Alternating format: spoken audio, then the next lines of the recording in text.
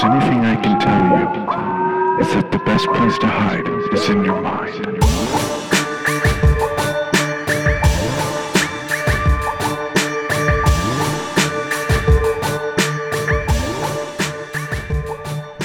Welcome back, Ghoul Gang, to Between Lewis and Lovecraft Correspondence, the part of our show where I invite people that I've stalked on TikTok so that they have to be friends with me and then feel guilty that I've invited them on my show and they have yet to invite me on their show. I'm staring directly at the two as I say this.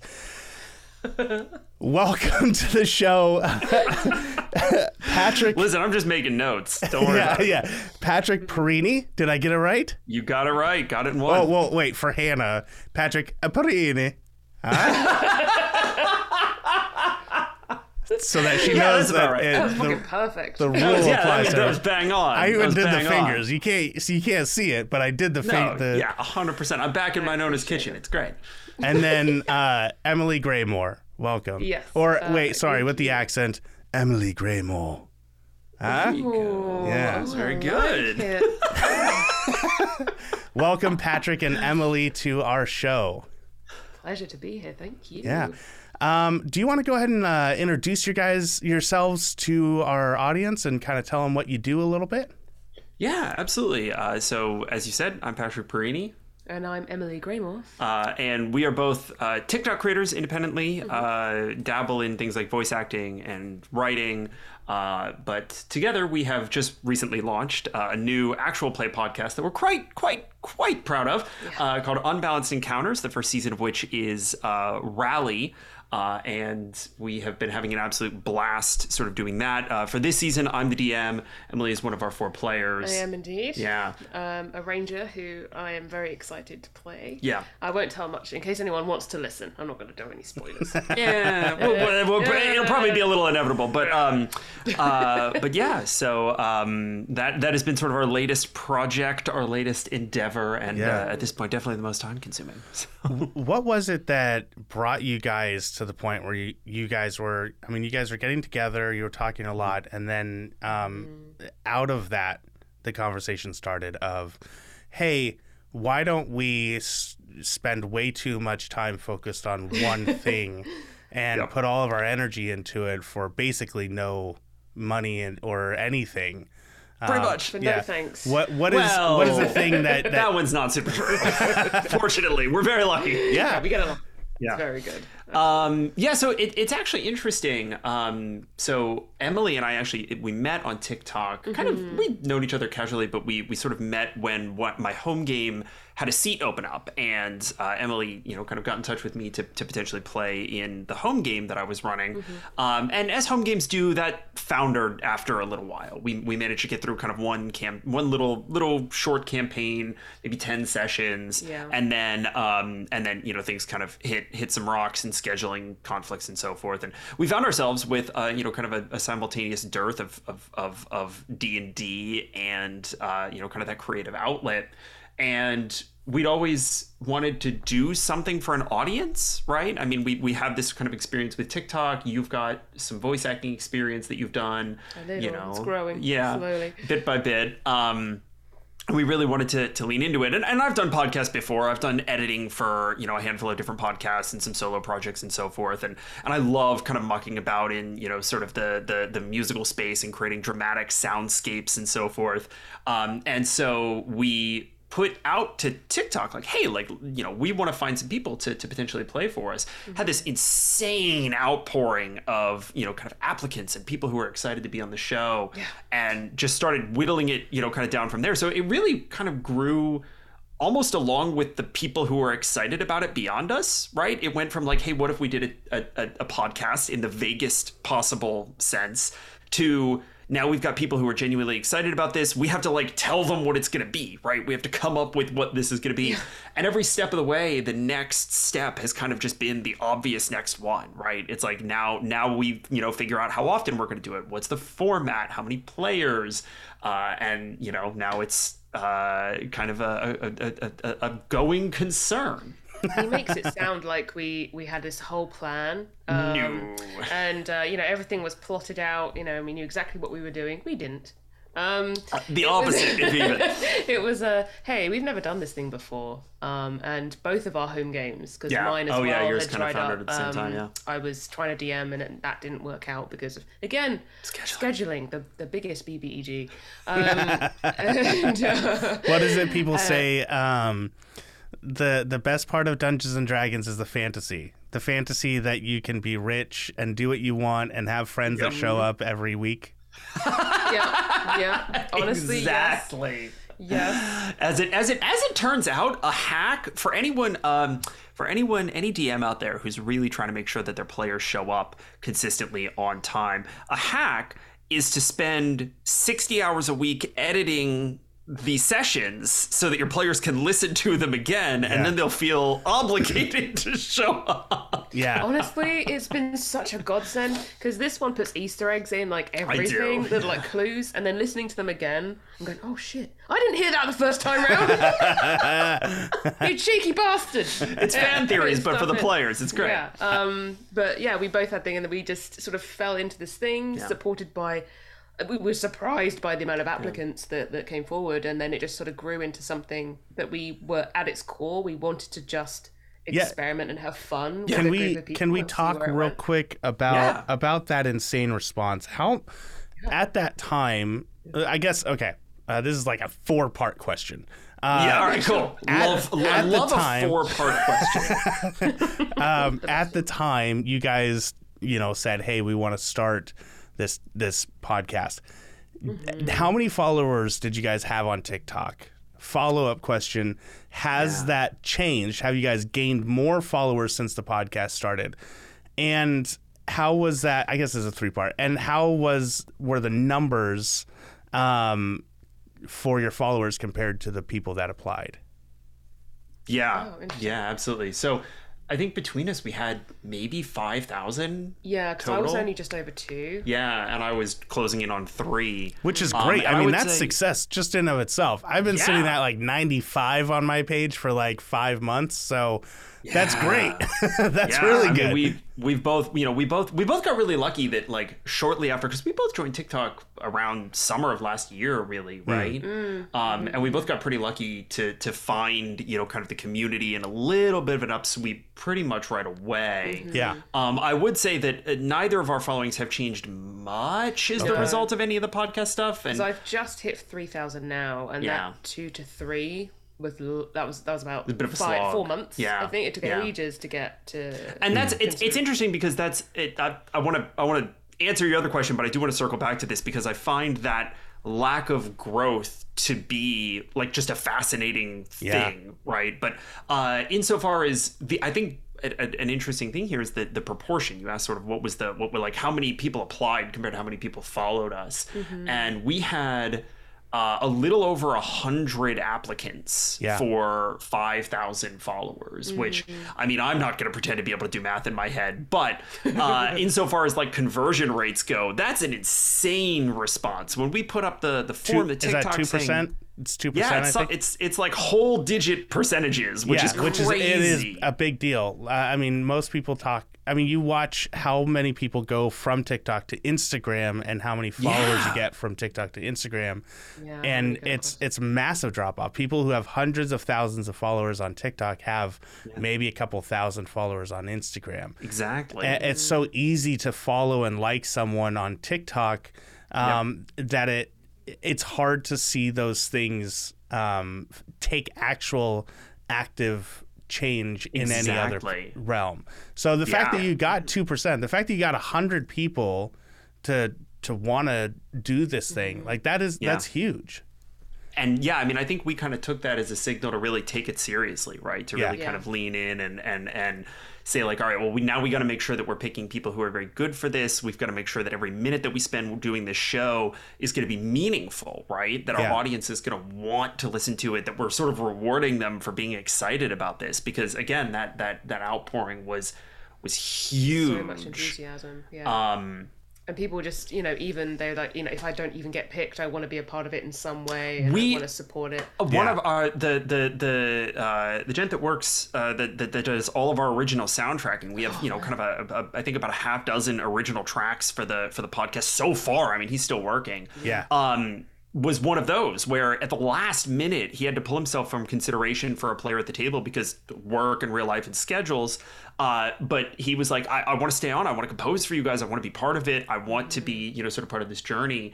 We've had so many people like that, our moderator team in Discord, people who have all kinds of artwork and fan art. It's been unreal. That's amazing. Really nice. Yeah. And that's been really, really gratifying because, again, it sort of showed us like, hey, we could build this thing, the way that you think that Critical Role builds their stuff, right? No shade to, little shade to Critical Role, but not in this moment. Critical Role is a professional organization that is building a product for an audience that is meant to sort of be a consumer of this product, right? Sure. Like they I mean, again, you can't put it any way better than they're a business, and that's great, right? Like that is what they've tried to do. They've managed to reach a relatively huge audience. I mean, they're almost mainstream famous, which is pretty good for D&D.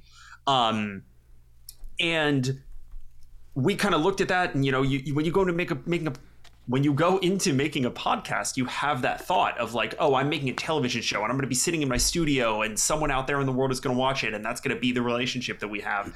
When we got that outpouring of interest in applications, we sort of adjusted our perspective and we said, no, wait, hold on. Let's build this with them. Yeah. Right. Let's let them get input into the kinds of things that we're doing. Let's have conversations about how we're building this thing. Let's have people give us feedback about what we're doing and like take advantage of the fact that everyone in our audience is a creative person in and of their own right? Yeah. Like they are storytellers, they are actors and performers, they are often DMs and D&D players telling their own stories, hopefully once a week, with their friends, if they can, make that magic happen. And that shift in perspective was so cool. Yeah. It just changed sort of the relationship in I think a really meaningful way. And I absolutely love it. Right. Like I've made like real friends in this process, which is always so meaningful, at least to me. And me. Well, I don't know. Maybe you don't like friends. Maybe you don't like friends. I don't want to judge. I know I come across as a bit frosty sometimes. But I do like people. Oh, I promise. I promise. I mean, and that's exactly how I feel about this show and what I've been doing for the past few years with this, where I've made more friends doing this podcast than anyone else. And that's why I make the joke at the beginning of every correspondence episode that, I'm forcing people to be my friend for an hour until I trick them into thinking they are. And, but the thing is, like, there have been people on the show that are genuinely some of my best friends, and it's awesome to be able to reach out to someone, and it's a little unfortunate that I have to create something to feel like I'm justified in talking to them. But it is still there. And honestly, and this is obviously no shade to you guys at all, but it's like, if I didn't have this podcast, what would be the reason for the three of us to sit down and chat? You guys are busy. You're doing your TikToks. You're doing, I sounded like an old man now. You're doing the kids and the TikToks, the dexterity saving throws. You're planning out D&D. You guys are editing, you're producing, you're doing so much on top of your own life. There's no reason for you to talk to some rando hipster in Oregon about just stuff just for an hour. But the fact that I get to approach you and go, hey, we're going to record it and put it on the internet, then we get to sit down and have possibly a meaningful conversation and be real. And that's what I like about this show is I'm not here to, we're going to promote your show, but that's not why I'm here. I want to get to know 100%. You guys. Fellow nerds, right? And really get into that. Absolutely. And I think you have hit on something that it's a constant struggle for anybody who makes sort of things, right? Especially if you're trying to like go down the road of being sort of an internet creator, a niche content creator. Your time is so highly pressured by the fact that you need to produce. You need to make something that is going to get you the attention. You need to make something that's finally going to crack the algorithm and get you to the FYP. You need to make something that's finally going to be worth the money so that you can set up that Patreon or pre-sell that book or whatever you have going on. And it really does, I think, shine a light on how much pressure that puts on people and how kind of broken that is fundamentally, right? Yeah. Like that it shouldn't be the case, right? It shouldn't be the case that we have to put that much pressure on ourselves just to make the art that we want to make. I mean, I see so much burnout just in our D&D community with people who are trying to, I mean, it's not just the kind of producing the content, it's the time it takes to think of it, try and prep for it, the you know, changing costumes and stuff between takes. And I mean, it all takes a long time. And I've seen so many recently. And I mean, I think it's like another one every kind of like couple of weeks that I need to take time off and away from TikTok because I'm just burnt out. I just can't. And this actually touches back on the thing that I wanted to mention with your question of, did we see growth in our TikTok, in our personal TikToks or kind of our TikTok pages as a consequence of the podcast? And the reality is, you know, basically not at all. Maybe a little bit, one or two people, you know, kind of here and there, but for the most part, that's not generally the way that it works. It's almost an inverse relationship where if you are putting a lot of effort into creating long form content, that doesn't automatically back translate into the short form content that's going to get your attention. And so with that, you know, kind of being one of very many true tricky things about trying to kind of make it in this world, you do end up in this situation where it is tough to justify like spending an hour to get to know somebody new. And at the very least, you know, the guise of content creation helps everybody kind of pretend that it can be a little easier to prioritize, right? And that's rough, right? Like that's, you know, I think the thing that I started to realize I was doing and what I've been trying to get away from, but I still do it just because it's natural, it's part of the process, is I start to prioritize people based off of, you know, like, oh, I want them on the show because they have followers, or I don't want them because, you know, this or that. And at the same time, you know, I have gotten to a point now where it's like I have certain things I need to focus on, right?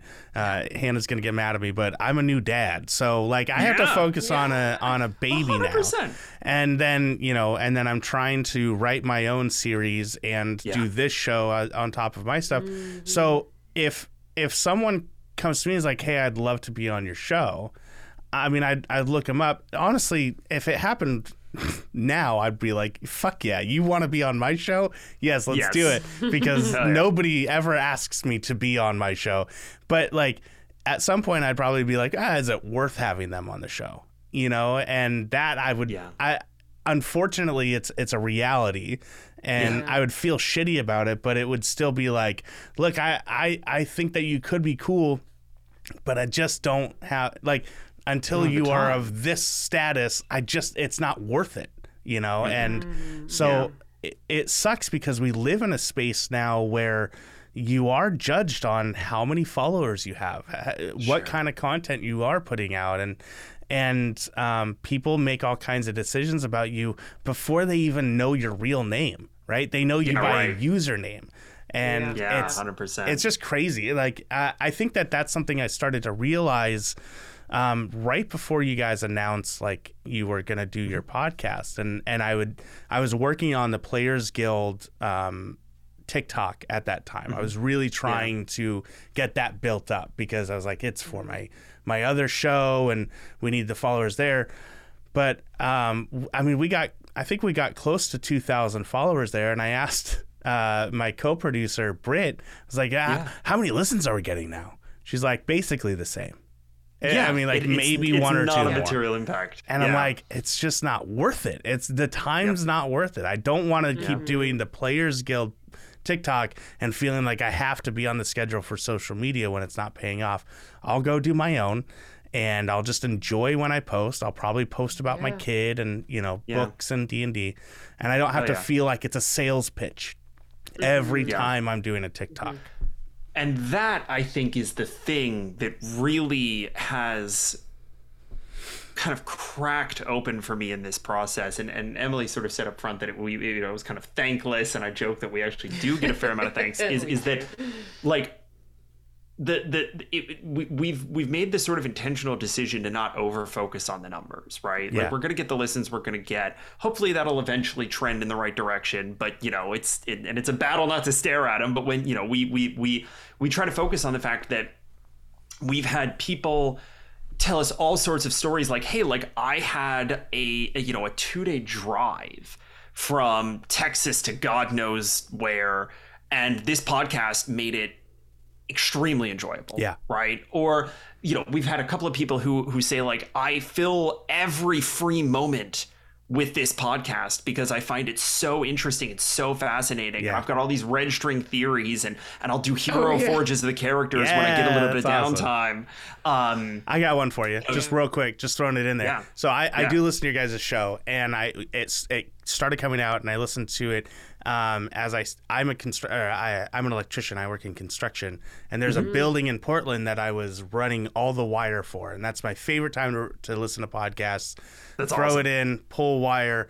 It's a 4-story building in Portland, Oregon, and I listened to you guys' everything at that time that was out. I listened to it while pulling all the wire. So now every time I pass that building, I think about your guys' show. That's the building that represents your show. We're going to come to Portland, and you're going to show us what building that is, because that's the best thing I've ever heard. And I'm going to, like, make a little plaque just to stick on the side of the building. I mean, you might want to ask them, but that's a little... No. Surreptitiously stick it on. Yeah. Just, like, real quiet. Like, here's the thing. it. If I'm there when they're pouring the cement, I'll try and get a little, like, unbalanced encounters written in there. And see, it's these sorts of stories that, like, remind me that there are actual human people listening to this thing, right? And, like, would it be great to be doing well enough that I'm getting invited to be on Dimension 20, right? Like, fuck That's it, of the course, dream, right? sure. Everybody wants a version of that. Everybody wants a version of that. But in the interim, right, the more important thing is to make sure that you're making art and connections for and with, like, actual human people, right? And, like, trying to tear down that prejudice of, you don't have this many followers and so therefore you're not worth my time. Trying to tear down, I don't have as many listens as I would want, and so therefore this project isn't worth my time, right? Like, there are economic realities out the ass for a lot of this stuff, and that makes life very difficult when you're trying to do this full time. But within the boundaries of what you physically can do, the payoff should be the emotional resonance of the thing, right? It should be I swear to God, it should be the friends you make along the way. Absolutely. As contrived as that sounds. Well, and I think there's absolute validity to that. But I'll say this, and then, I mean, if you guys have anything else to say, obviously I'll let you, but we can move on to other conversations. I'm not sure TikTok and numbers are the only thing people want to hear. No, carry on. But so I had the Players Guild going for a whole season. We recorded for about 1.5 years, and we had a great little group going. It was great. We'd go out and do karaoke every once in a while. It was awesome. It was really fun. It was a really fun group. But we had maybe 3 real listeners. Maybe at some point we would hit 10 listens, and I don't know if I didn't ever really see our stats, but I knew that it wasn't a lot. And, I pushed forward and the work. I mean, you obviously know editing a live play podcast takes so much time. And it just ended up not really being worth it. And I think the problem that I've always had with my stuff, even with Between Lewis and Lovecraft, we're at a place now where it's like, Hannah and I do it because we love doing it. We legitimately don't care whether we get listens or not. We do it because it makes us better writers. It genuinely, like, I had an existential crisis because I did an episode on Frank Herbert, and it made me a better writer. It's the reason why I started writing this one. And That's so great. I do it because I love it. Genuinely love it. Players Guild, I loved it, but it was like, it wasn't worth the amount of work it took. And then writing books, I think I lack the ability to market or build that community underneath it to justify it existing genuinely. And that's what I'm really trying to work on in some of my other stuff. But you guys were able to take this, and I don't mean to make this sound like an insult, but you guys took a humble following you had, right? Yeah, I know, absolutely. You guys had combined 5,000 followers. There are people that have 50,000, 100,000. You guys took this small number that you had, and you were able to make it grow into something that created a genuine following. Your Discord, the listenership, people that applied to be on the show. It shows that you created something and you were able to get it out there in the proper way. People were able to be excited about it. Whereas, and I don't mean to make this sound like great for you guys, boo on me, but I think it's just reality.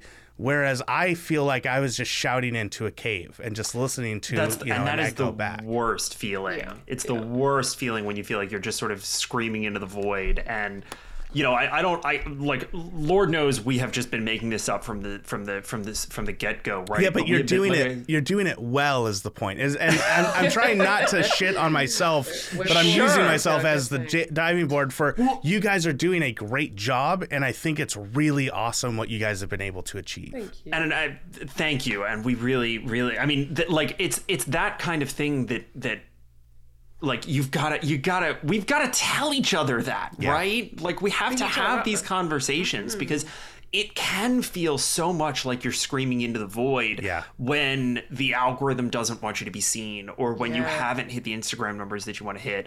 And what is the antidote to social media isolation? It's actual genuine community and connection, and that's not a thing that comes easily, right? Like that's a very meet your neighbors kind of thing, and it really does. I mean, it circles back to, we ought to have more time to have hour-long bullshit conversations without the pretense of recording them, right? Yeah, like absolutely. We, and that just takes work. It takes intention and luck a lot of the time, right? Absolutely. It was. The only reason why we have a Discord today is because at one point I kind of looked at Emily and said, hey, we had 100 applicants. Should we ask them to do something, to go somewhere, right? Like, should we keep in touch with them somehow? And we decided that a Discord was the way to do it. So sometimes the right answer just kind of falls out. Yeah, it was just to kind of keep them informed as to what was going to be happening next, and it became a nice little community, and that was really good because they're all very good and talented in their own right. Oh my god! And so putting them together and connecting them as well was great. Yeah, I enjoyed that a lot. So, talking about, I mean, we've been talking about how you guys have done a podcast that's D&D. Let's talk about D&D and fantasy. Do you guys have favorite authors, favorite books, series, stuff that like really resonates with you? Funnily enough, we were having a conversation about fantasy in general as a genre because I really, really like. Obviously, I would play D&D, like fantasy as a genre, but I very rarely read fantasy as a genre. One of my favorite fantasies is Earthsea. It's amazing. Absolutely incredible book, or series of books. But I'm heavily put off in the fantasy book world by the huge amounts of trilogies or quadrilogies or just you get prepared. You have to read one book, then you have to read 10. I mean, look at Wheel of Time. It's just a huge undertaking. I think it's quite daunting sometimes, especially when we feel like sometimes it's a way for people to basically show off their world. Isn't that what you were saying the other day, right? Yes. And so instead of telling a story about something that's happening in the world, it's like, hey, look at this incredibly intricate world with all these incredibly intricate politics. Yeah, Can't even say it.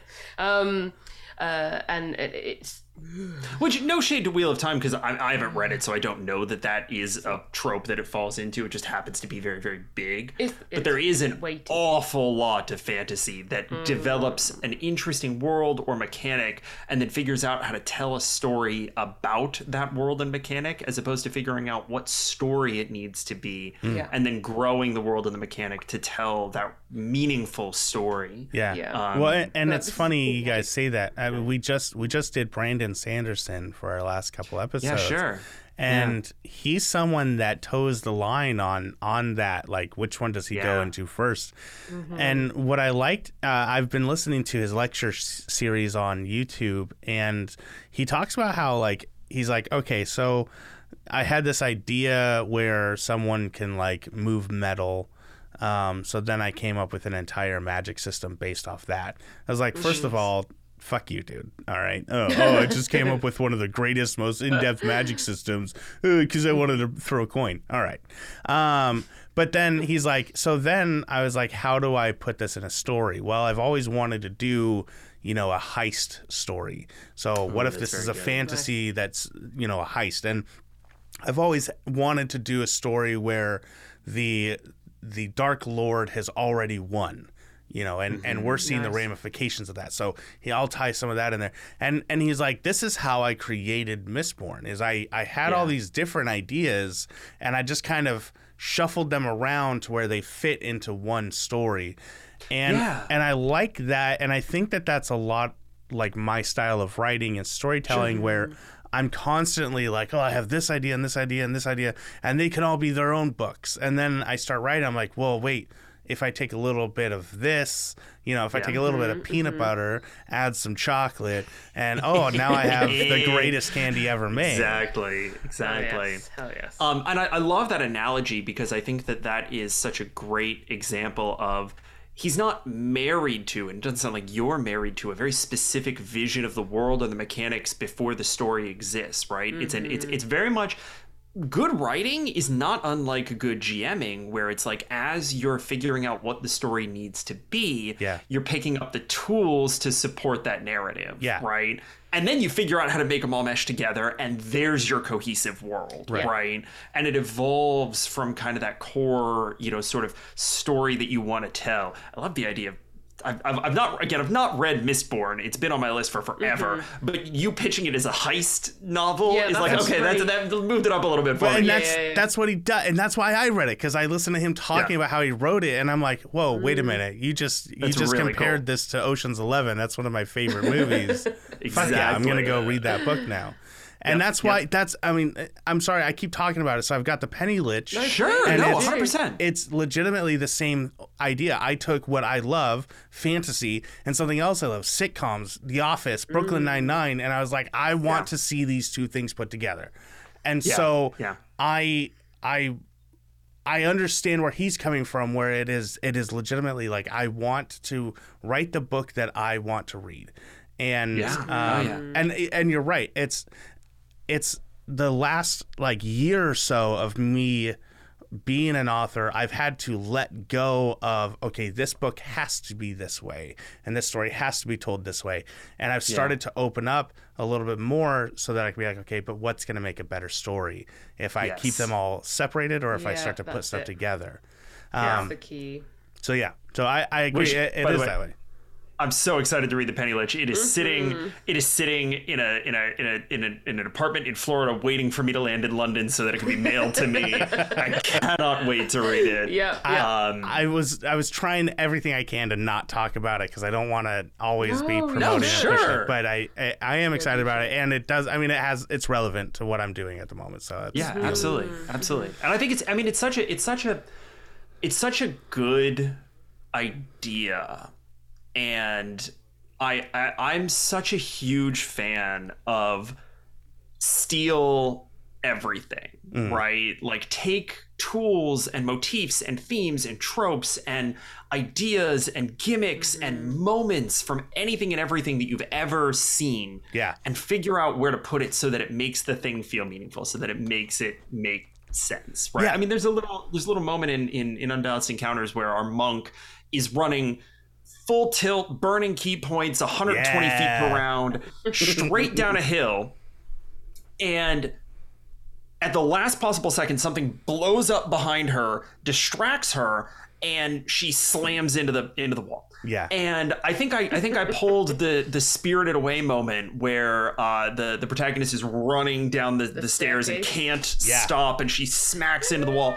And that's such an iconic moment from something that I think our audience would understand, that I said it and immediately everyone was like, yes, I know exactly what you're talking about. Like, oh yeah, Spirited Away. Yeah. And we had a couple of people who would listen to the episode sort of say like, oh, that was such a vivid moment of storytelling. And it was like, I didn't use good language. I didn't like come up with some intricate metaphor or articulate something in a cohesive way. I just said, y'all know that moment in Spirited Away where she hits the wall and everyone was, and so you capitalize on anything and everything that you can, and you draw those comparisons because they are useful for people, right? To pitch something as high fantasy meets Brooklyn Nine-Nine is like such an evocative like an evocative idea without needing to have to be a wholly for a thing cut from whole cloth, right? Like you didn't have to give me like a 2-paragraph description of what you were intending to do, because we share that language and you know sort of what tools to pull from.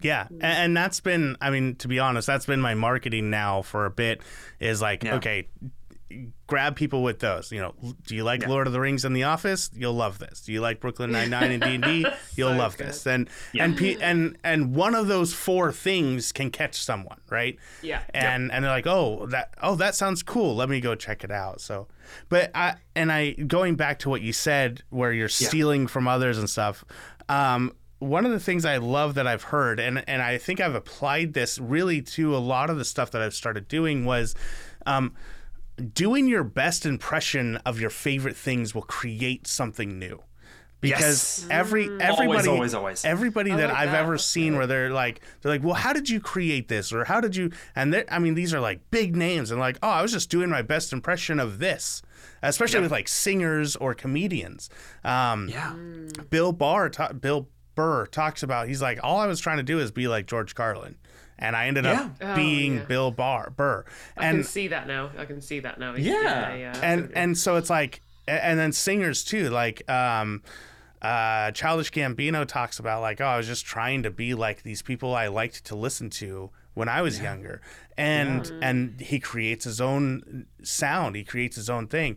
So I really love what you've done in your world, Patrick, where like and like for me, it's especially nice because you've created a world that is very much like Princess Mononoke, right? Like it's this world where nature and spirituality meet the harsh reality of survival and technology and the coming, what's going to come next. And Princess Mononoke is my absolute favorite animated movie of all time. It's so good. So good. I'm probably going to go watch it tonight now just because we're talking about it. And yes. And you've captured that, and I feel like you were able to capture it in your own voice. You were able to watch that, and all of Miyazaki's stuff. You can see that influence in all of his stuff. You've captured, you know, Brennan Lee Mulligan and his excitement for the game, and you've been able to put it in, but it's not Brennan Lee Mulligan. It's Patrick Parini.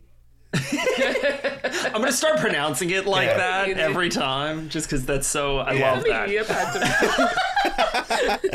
Nintendo, I've got you a Mario.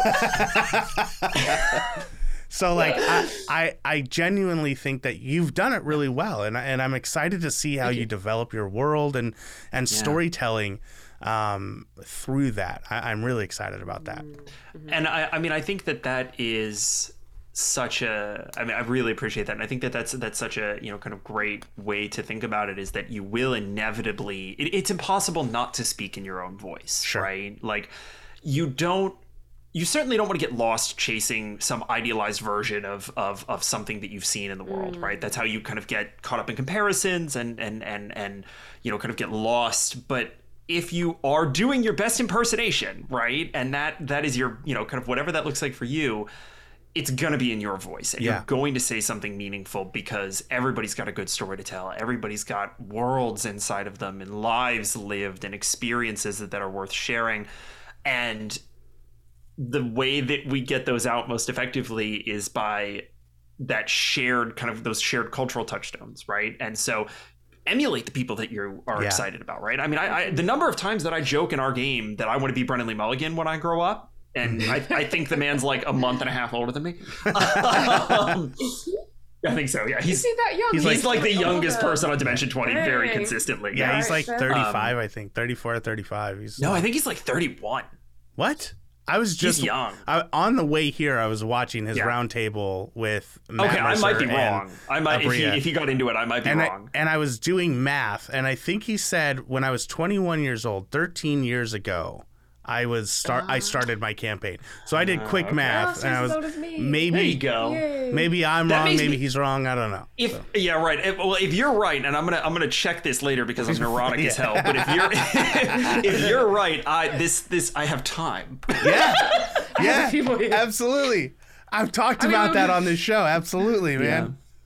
I mean, we were literally joking the other day about ages between the group. And I was like, I'm the oldest of the group. I was like, no, that can't be right. No, I am. You've got a couple months on. I think Cinder's the next. Grandmummy of the group. As always seems to be the case in everything that I do. I don't know why. It's always it's a crazy reminder. I mean, look at Critical Role. Marisha Ray is the youngest. She's Marisha Ray and myself were born on literally the same day. We're the same age, same birthday. Yeah. And that's crazy. And it's crazy because you look at her and it's like she's a successful actress, a successful D&D player. She owns her own business that made $11 million on Kickstarter in 30 days. Don't do it to yourself. Like, but it's true. Like the same day we were born, not the same year, not the same month, same day we were born. And she's doing all that shit, and I'm like, I got a podcast. Like it's you can't help but do that. But I think it is good in some ways. Obviously, if you obsess over it, it's not going to be good. But if you use that, if you let it fuel you, in a writers group that I'm in, we talk about this a lot, and we call it the gumbo. We say use the gumbo, eat the gumbo, all kinds of different things. But the gumbo is basically I'm interrupting myself. The gumbo is basically an emotional gumbo. It's every emotion that you can imagine thrown together based off of a person, a thing, an event, something you watched. Basically, you're excited that it's out. You're excited to be a part of it or, watch it. You're mad as hell that you didn't come up with it. You're jealous that somebody else is doing it and that you're not doing it. You are happy that for the person who's doing it, and you support the hell out of them. It's you feel depressed because you're not doing enough. Why are they successful and you're not? It's all of the emotions that you can feel. And so in the writers group, we try really hard to be like, use that. Feel those emotions, acknowledge them, and move.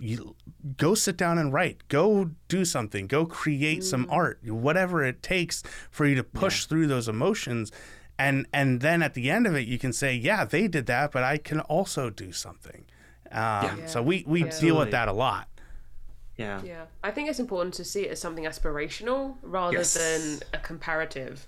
It's like, she's exactly the same age as me, and look at everything she's done and look at where I am.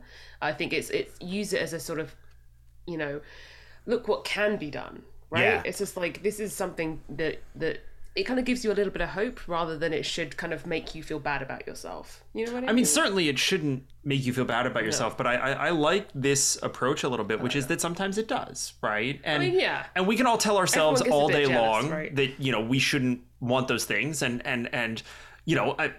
I'm a very big believer in the fact that, that there are things about every famous person's life that I would not want if you paid me, right? And maybe those things are worth it on the other side. I don't know. I don't have that experience, but I have had to make hard trade-offs like that, you know, kind of quasi-similar career trade-offs before, and they're often expensive. They're hard. And so I like the idea that you should acknowledge those emotions and acknowledge that they're real.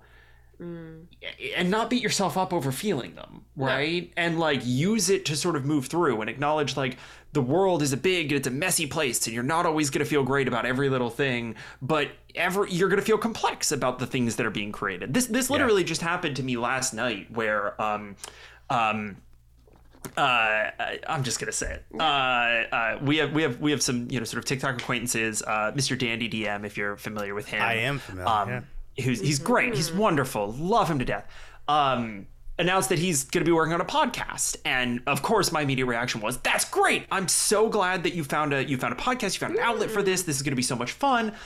There's always that creeping, like, "Am I going to be competing against you for eyes and ears?" Right? And you know, that can be a mechanism to push yourself to level up. It can be you know, a thing to check yourself and consider, hey, don't compare, right? And I think it needs to be all of those things and just be, right? You need to just accept, like, hey, you feel this way in this moment, and you don't need to begrudge yourself that feeling, right? You use it, be present, have it, you know, kind of journal it away so that when you make your art later, you know what it feels like to be worried about something that you aspire to be comparing yourself to someone who has achieved things that you haven't, to be concerned that you might have to compete with a friend, right? Like, those are real emotions that at some point you're going to want to communicate. Just be aware of them and acknowledge them so that when you go to make your art, you know what that feels like. Yeah, absolutely.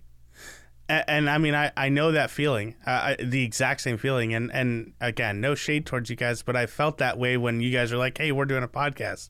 And I'm like, fuck.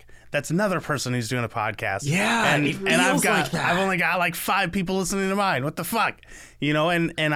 But then it's about re-establishing priorities. Without doing Players Guild, I would not have started the book series that I'm on. And exactly. So I get to readjust and go, okay, this is where my focus is now. I'm now doing something that nobody else is doing. Like, genuinely, I don't think anybody else is approaching the storytelling process the way that I am. And that's huge. So now I need to take this niche thing and make it marketable. I need to, you know, create it bigger. And that's my only thing. I get to enjoy the process of creating the book, right? Yeah. Rather than begrudgingly trying to just keep up doing the podcast because it's like, I gotta do the podcast. So I think it's about finding that thing that you really genuinely enjoy doing.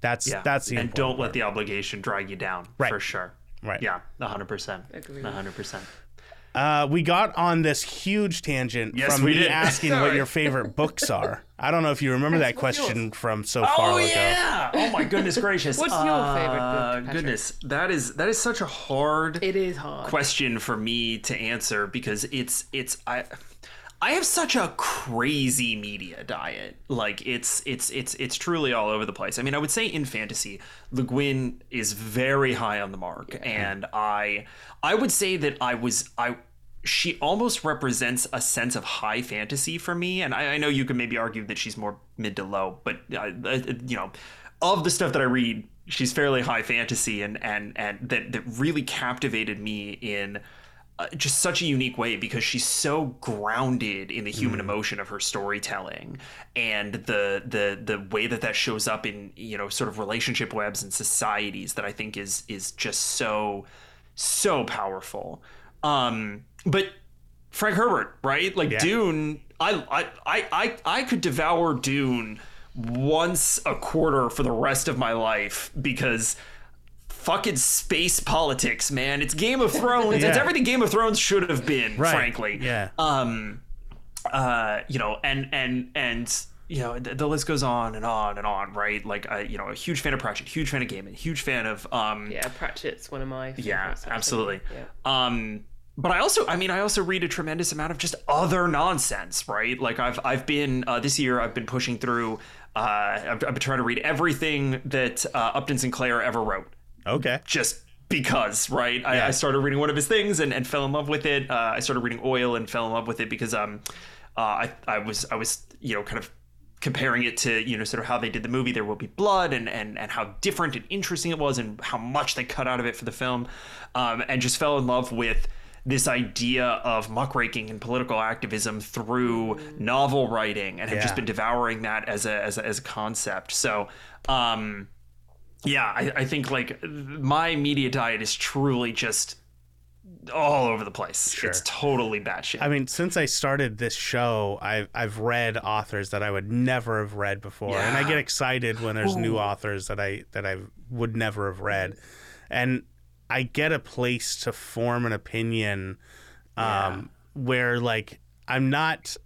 I mean, I try to go against the grain most of the time, because it's more entertaining on the show if I do that. So when we read, what's his name? Hemingway. Oh, yeah. I was like, fuck Hemingway. He's so big fan boring. of fuck, what's his name? Like, he's so pretty boring. dry. It's so dumb. His stories are meaningless. And he is a terrible person, and I hate him. Like, genuinely one of the worst. I just don't like. Valid. And then I fucking read Twilight, being like, yeah, I'm gonna hate this. I'm not looking forward to this. And then I read it, and I'm like, bro, I mean, it's not bad. It's not. Everyone talks about how terrible the book is. I was like, it's not as bad as the movie is, though. Like, the movie's so bad. The movie was really bad. The movie was really bad. The book was like, you can read it in a way that it's not as corny. It's not as shitty. And like, I was like, I don't understand why people shit on her. I mean, I do, because she's famous now, and you know, right, exactly. It's people think that it's punching up, and maybe it is, but it's a meme at this point, right? I mean, it was a young adult book. I mean, it was never going to be. Yeah, exactly. You can only expect sort of a certain ceiling, to sort of young adult. My point in that episode with Stephenie Meyer was, look, she sat down and wrote a book. So good job. Several. She did a good job. You know how many people out there like are like, oh, I could write a better book than that. It's like, then do it. Then fucking do it already. Fucking do it. If you can't, if you haven't done it, then no, you can't.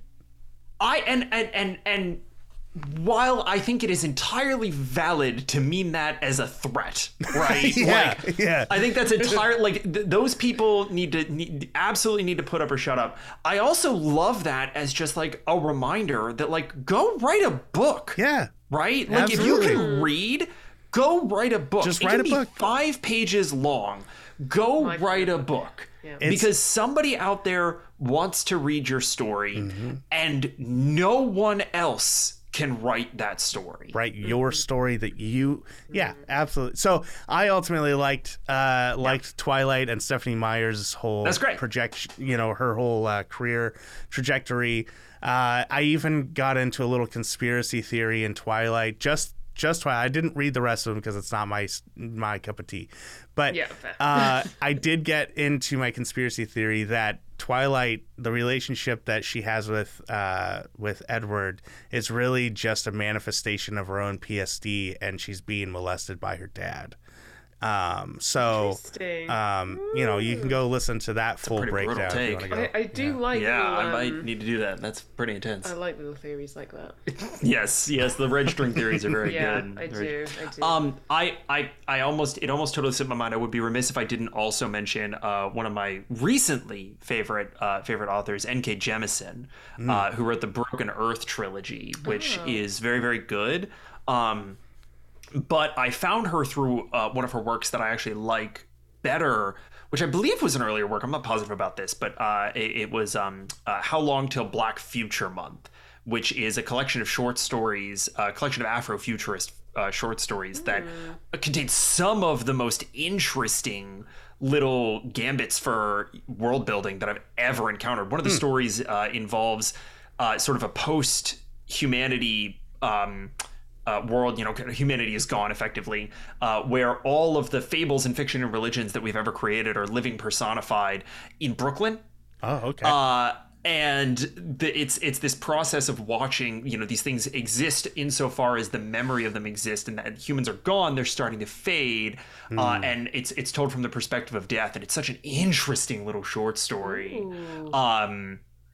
Phenomenal, absolutely phenomenal writer, and one of my favorites, I think, in terms of really trying to do something novel, which I think is cool. Like, risk taking in literature, especially in kind of the modern publishing climate, is really, really, really difficult. And so, doing stuff like what was their name again?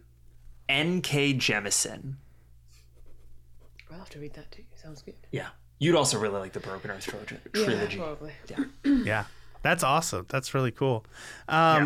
I know we're approaching, close to end of the show, but I think we're doing okay.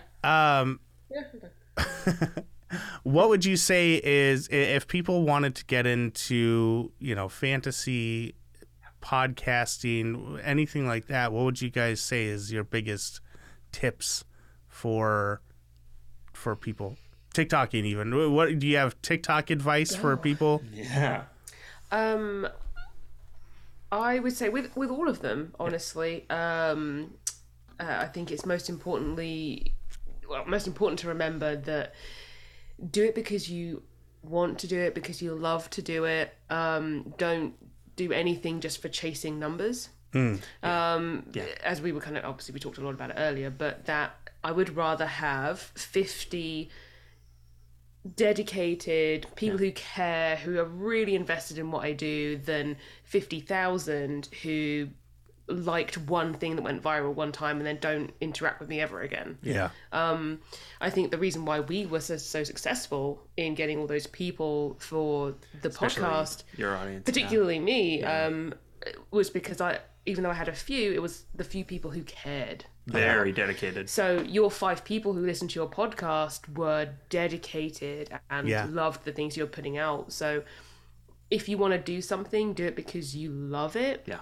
And there will be those few dedicated people who will love it with you.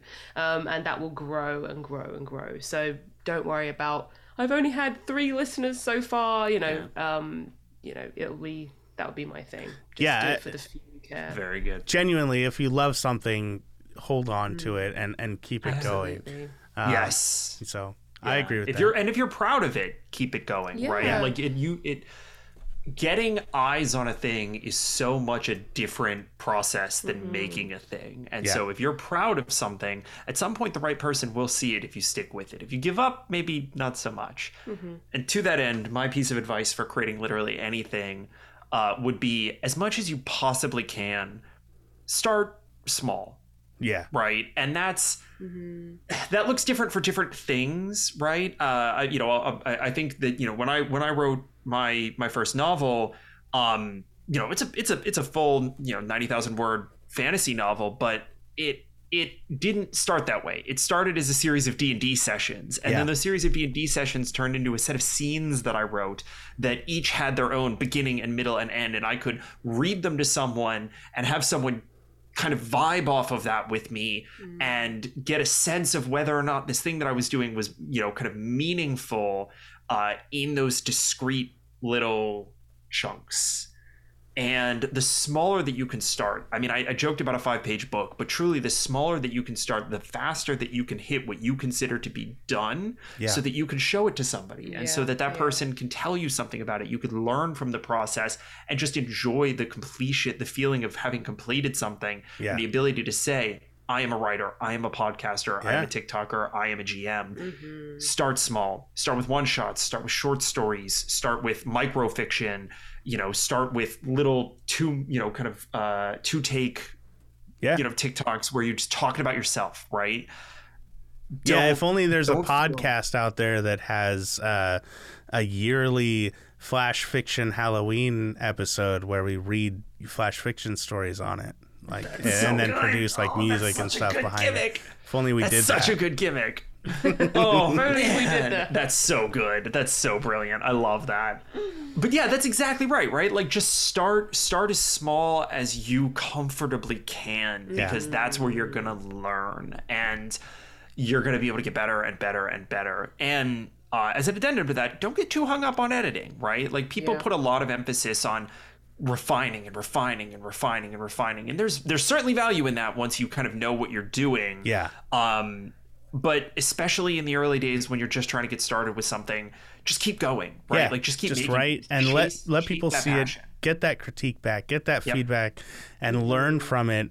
You'll grow thick skin, and you'll learn the things, and like naturally you'll develop the skills that you need to write it better the first time. You know, or not perfect, but better. And so, I think you're absolutely right. And there is value to understanding that the journey takes 100 steps. You're not gonna start at step 1 and be at step 100. You have to enjoy the process of getting to 25, getting to 33, 79, and and so on. And then when you get to 100 steps, you can celebrate the fact that you can look back and see the journey. And I love that. I absolutely love that.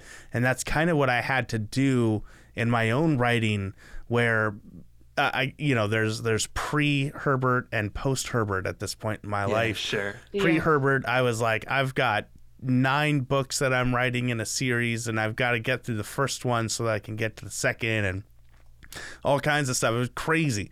And then I read his stuff, and I'm like, oh, I'm never going to be this good. Like, ever. There's no way I can be this good. And then I sat down and went, okay, if I'm going to be that good, I need to readjust and work towards that goal. And that's why I started writing short stories, so that I could so I could say, hey, I finished this. And then I wrote one short story, and I'm like, oh, well, but then you can follow that up. And then I follow that up, and then there's a third one, and now I'm doing a series, because I enjoy that process. I enjoy writing short stories. They're fun, especially when they get collected together to tell a bigger one. I love that, and I have one additional, you maybe remember one additional piece of feedback that I absolutely live by.